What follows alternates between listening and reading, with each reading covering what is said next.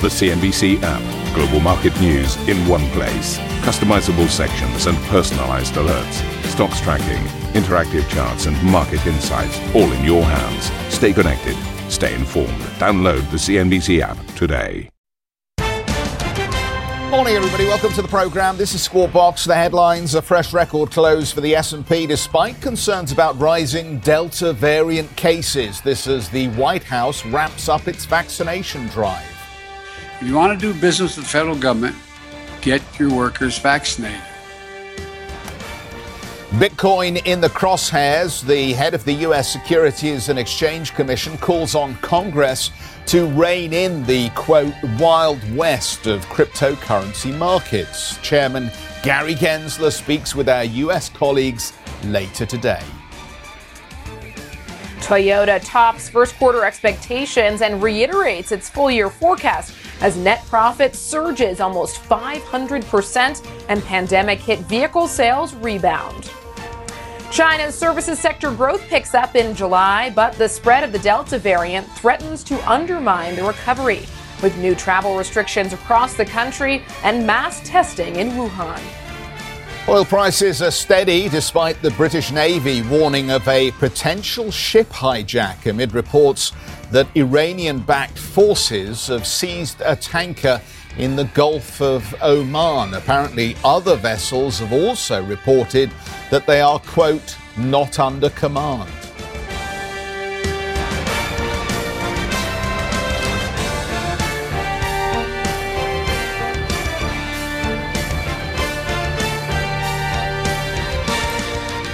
Morning, everybody. Welcome back. Let's focus on the Commerzbank numbers then that are just trickling through for us. The bank says further progress of transformation, helping the bank target operational costs of around 6.5 billion euros. The group delivering an operating result for the first half of 570 million. The first half of 2020 was minus 74 million. So this is a positive sign for Commerzbank's turnaround strategy. Revenues in the first half of the year of 4.35 billion euros. The year ago period had us at a little over 4 billion. The group says this reflects robust customer business. Given the strong first half results, revenues in 2021 should slightly exceed previous years. The group says with further progress of the transformation, they are also looking to deliver a strong common equity tier 1 ratio of 13.4%. There's quite a lot in this report, but let's get out to Annetta, who has obviously been following this bank and its turnaround approach very closely. And I guess there'll be a few champagne corks popping over at Commerzbank headquarters this morning. Annetta, it does look as though the bank is now headed in the right direction. It looks that the bank is headed in the right direction, but to be fair, it's also the general trajectory in the markets which is helping Commerzbank in the first half of this year. If you look at the bottom line, though, we're still waiting for the net result. Operating loss, there is a pre-tax loss of 478 million euro, which was widely expected by analysts that the bank is actually loss-making also in the second quarter, because they do have to shoulder a lot of costs for their huge cost-cutting exercise. They're shedding an awful lot of jobs, closing branches, as the new CEO has the strategy to downsize the bank by the year of 2024 to a smaller but more profitable bank. So the target in reach is a 7% return on equity target by 2024, and there's still way to go for Commerzbank. So what they're saying is, on the back of the very positive first half of 2021, they're also targeting a higher operating profit in 2021 than in 2020. So kind of a positive take on the second half of this year. If you look at the various divisions, we have net fee income at 852, interest income at 1.173. I guess the crucial factor for Commerzbank going forward is the interest rate environment. It was always the case that the shares as well and the bank itself, when it comes to its operating performance, were a play on interest rates because there is so much leverage for them in it. And now with the ECB pushing the potential tightening of any interest rate hike further into the future, it makes things more complicated for Commerzbank. One key item as well is that the Polish M Bank, because they just have missed their target a day ago, and also when it comes to their Swiss Frankfurt portfolio, the bank Commerzbank is always warning that the outlook is contingent or depending on any deterioration in that specific portfolio of M-Bank, which is Swiss franc denominated. So I guess there's still a lot of risks surrounding Commerzbank, but for the time being, they are looking as if they're getting the job done, Jeff. With that, back to you. Annetta, terrific. Thank you for that. Well, nothing gets past you, does it? If I'm sitting in the headquarters this morning, I think I'm putting the corks back in the champagne bottle until we get another 6 months or so to confirm this strategy is actually working. We will catch up with the company later on. Annetta's going to help us out in a conversation with Bettina Orlop, the Commerzbank CFO, so we can put some of Annetta's concerns to Bettina Orlop when she joins us for that conversation. 8:05 CET, just a reminder. So do stay with us for that. Siemens Energy results, Juliana. Good morning. Good morning, Jeff. Well, let's get right to it. These numbers just crossing the wires, and it's a difficult set of results for Siemens Energy. So let me break it down for you.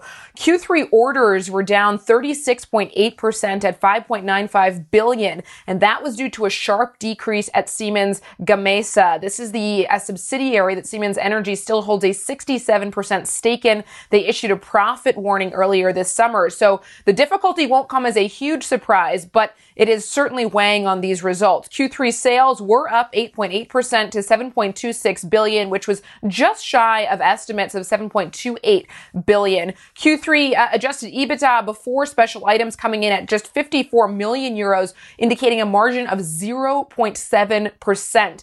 And they have gone ahead and adjusted down their guidance on margins. So now Siemens Energy expecting adjusted EBITDA margin before special items in a range of 2% to below 3% for the year 2021.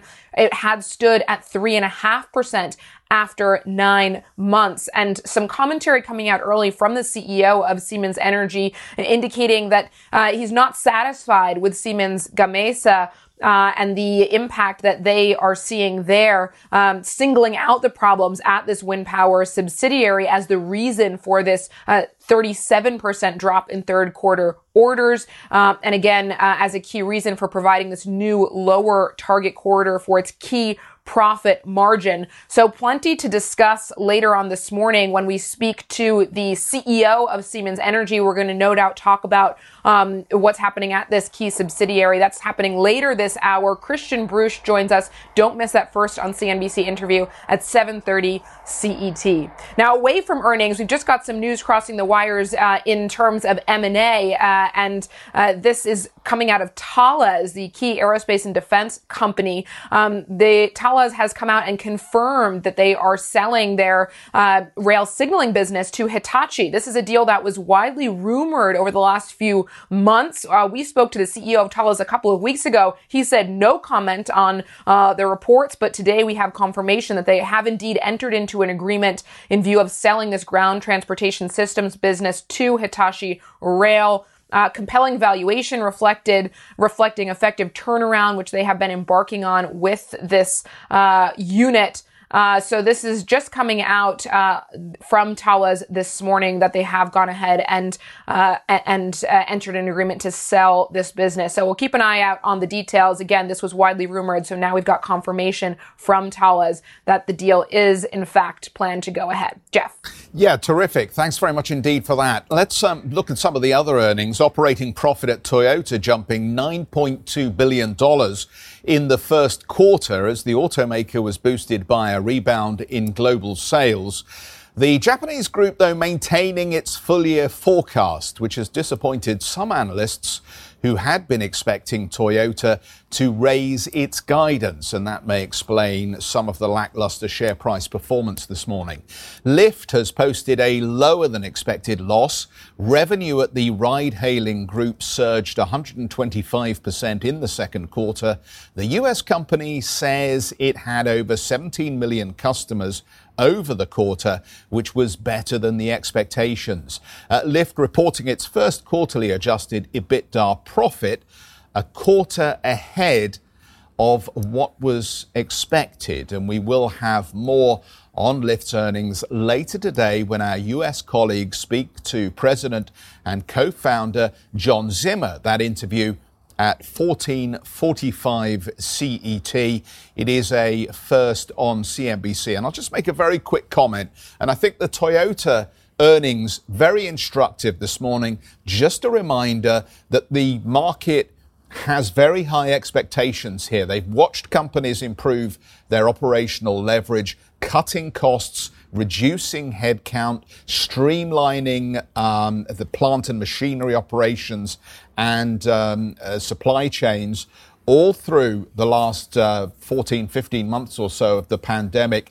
They expect companies not only to beat the analysts' guidance, but as we saw with Toyota, raise guidance going forward. And if you don't deliver that cherry on the cake, you get punished. And I think it's interesting that the market is already taking on board expectations, Juliana, around better operational leverage.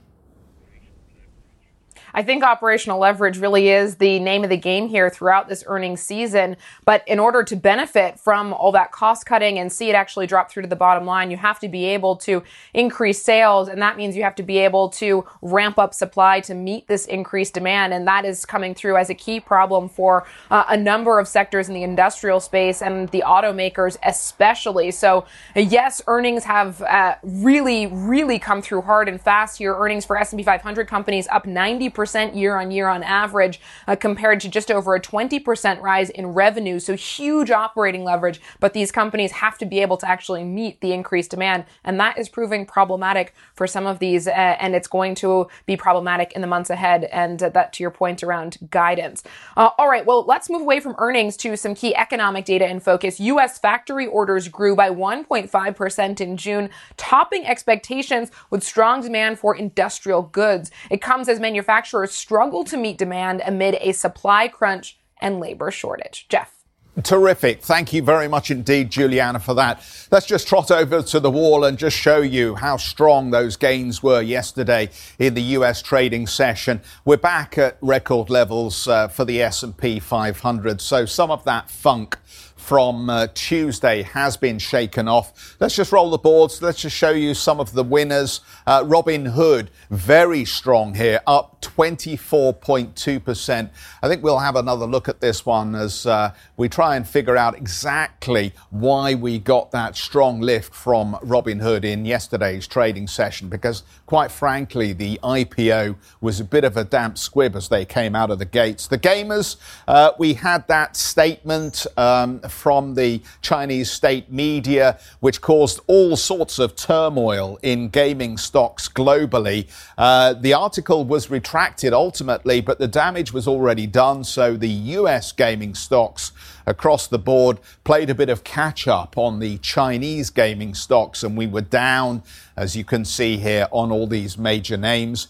Chinese tech, well, little bit of a rebound. Tencent, League of Legends, that's one of theirs. I think Arjun's a big fan. Up 3%, Tencent, just rebounding and recovering some of those losses. Meituan, we also talked about that recently, didn't we? Also in the action around regulatory concerns.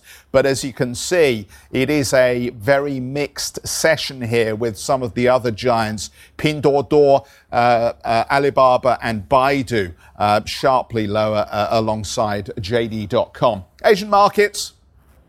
This is the split call we've got out of Asia as well, with the Nikkei 225 off 0.2%. Toyota, I suspect, a factor in the performance we're seeing there. And we're still getting a little bit of this buying on the dip going on in the greater China markets. We did get some better activity numbers out of China this morning. The services sector accelerated to 54.9 in July, according to a private survey, as consumption appears to pick up across the country. But a rise in domestic COVID cases could threaten the recovery. Let's get to Sam on this. Sam, we're talking about a country of 1.4 billion people. What have we got? 90 odd cases here? That's tiny. Why are we getting so worried about these figures? Well, of course, Jeff, good morning to you. We do know that Chinese authorities have a very low tolerance to even the slightest spike in cases, and they're also very sensitive to any potential economic slowdown and the impacts that could have, because, of course, you just rewind a couple of months ago, we saw that spike in cases in Guangdong having a significant impact on the issue when it comes to supply chains. It's interesting because one economist just said on our program a little earlier that perhaps the data that we got today is a bit backwards looking now, because, of course, that survey was carried out before China saw this resurgence of cases spreading across the country. But it does perhaps threaten to overshadow this recovery, and certainly when it comes to consumption that we saw in July, because services activity, certainly at the smaller and private firms, really kicked up a notch. We saw that PMI coming in, as you say, 54.9. That's up from 50.3 in June. That was actually the highest since May, and actually better than the manufacturing side of things, which hit over 1 year lows. When we got that official number out earlier in the week, actually over the weekend, it did show services activity edging up as well. That was thanks to summer holiday consumption. But analysts have also said that this is largely down to China actually managing to get the virus under control in Guangdong province last month, which is perhaps a good sign for this latest wave we are seeing. But small businesses like bars and restaurants clearly benefited from that, and particularly at a time when it is summer and there's a lot of sporting events going on. And so the survey showed that new business rose, certainly signalling a pickup in consumption, which is good news because that has largely lagged this recovery. Employment also turned to growth, although the rate was slight, but it is still good news because, of course, we know the services sector is a big generator of jobs in China. It makes up for 60% of the Chinese economy or thereabouts.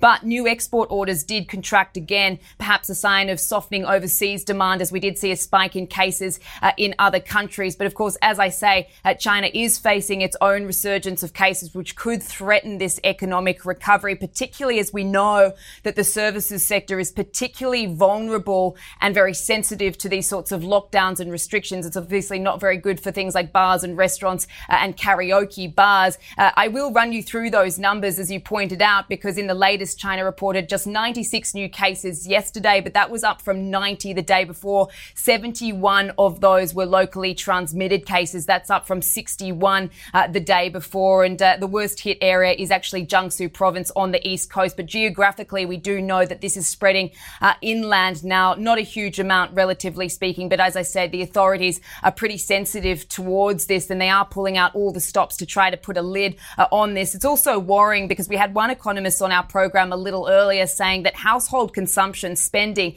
is still not quite up to levels that we saw pre-pandemic. It is still quite disappointing given the vaccination rollout. And this is where things really need to improve to see consumption back up to those pre-pandemic levels. So that could be quite worrying. And so there is still some speculation now that we could see certainly further easing by the Chinese central bank after we did see that triple R cut just last month.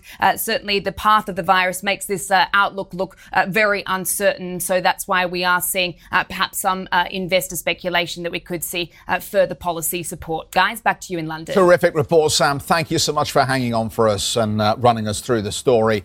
While we're talking about coronavirus, mask mandates become more widespread across the United States, as well as cash incentives that are being offered to get the jab. We'll update you when we return.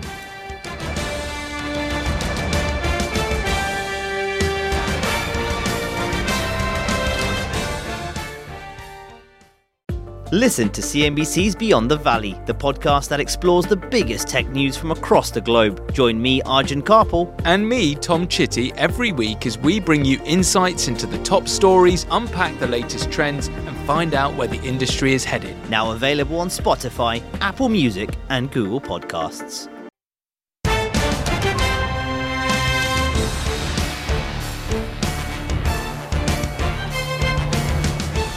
SoftBank has built up a $5 billion stake in Roche, according to Bloomberg. The Japanese company is betting on the pharma giant's strategy of using data to develop new treatments. The move is seen as part of SoftBank's broader push into biotech and healthcare investments.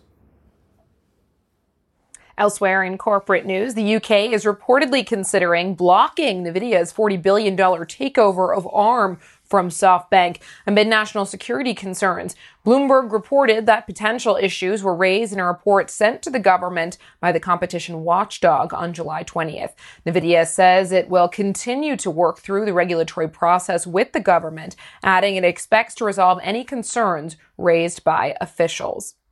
Lumen Technologies has agreed to sell a selection of its U.S. telco assets to private equity group Apollo in a deal worth $7.5 billion. The agreement will see Apollo take over Lumen's local carrier assets and broadband infrastructure in 20 U.S. states, mainly in the Midwest and Southeast. Apollo said the new company will accelerate the rollout of high-speed broadband to rural, underserved areas of the country. The deal is slated to close in the second half of next year.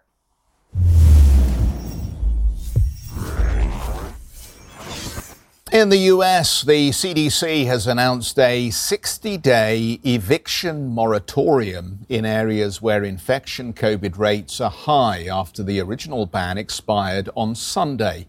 This after Democratic Representative Cori Bush staged a sit-in protest at the Capitol after Congress failed to secure another extension, and rifts opened between President Biden and his party over what lawmakers saw as a lack of action from the White House. At a press conference, President Biden said the Delta variant is spreading like, quote, wildfire, and singled out anti-mask mandate state governors for criticism. Just two states, Florida and Texas, account for 1/3 of all new COVID-19 cases in the entire country. Just two states. Look, we need leadership from everyone.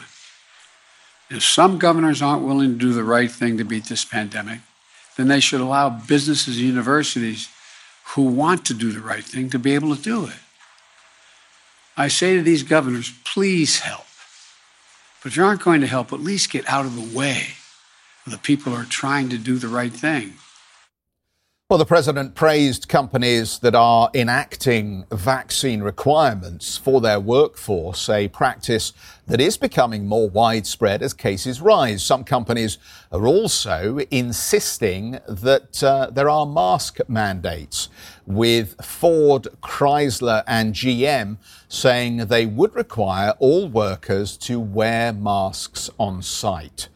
Airlines are taking a different approach. Delta CEO Ed Bastian has told our colleagues in the US the carrier will not be following these trends. Here in the U.S., I don't think it's necessary. We carry a Delta. We carry millions of people a week safely.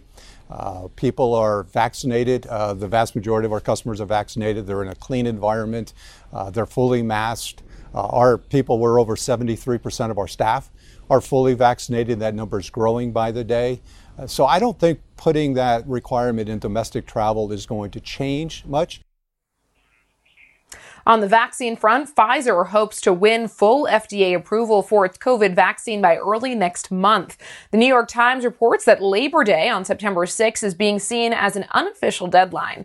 The Biden administration hopes final approval from the agency will encourage more people to get vaccinated. Thank you for listening to Squawk Box Europe Express. For more market-moving news, you can head to CNBC.com. Or join us again on this show with Jeff Cutmore, Steve Sedgwick and Karen Cho, weekdays on CNBC.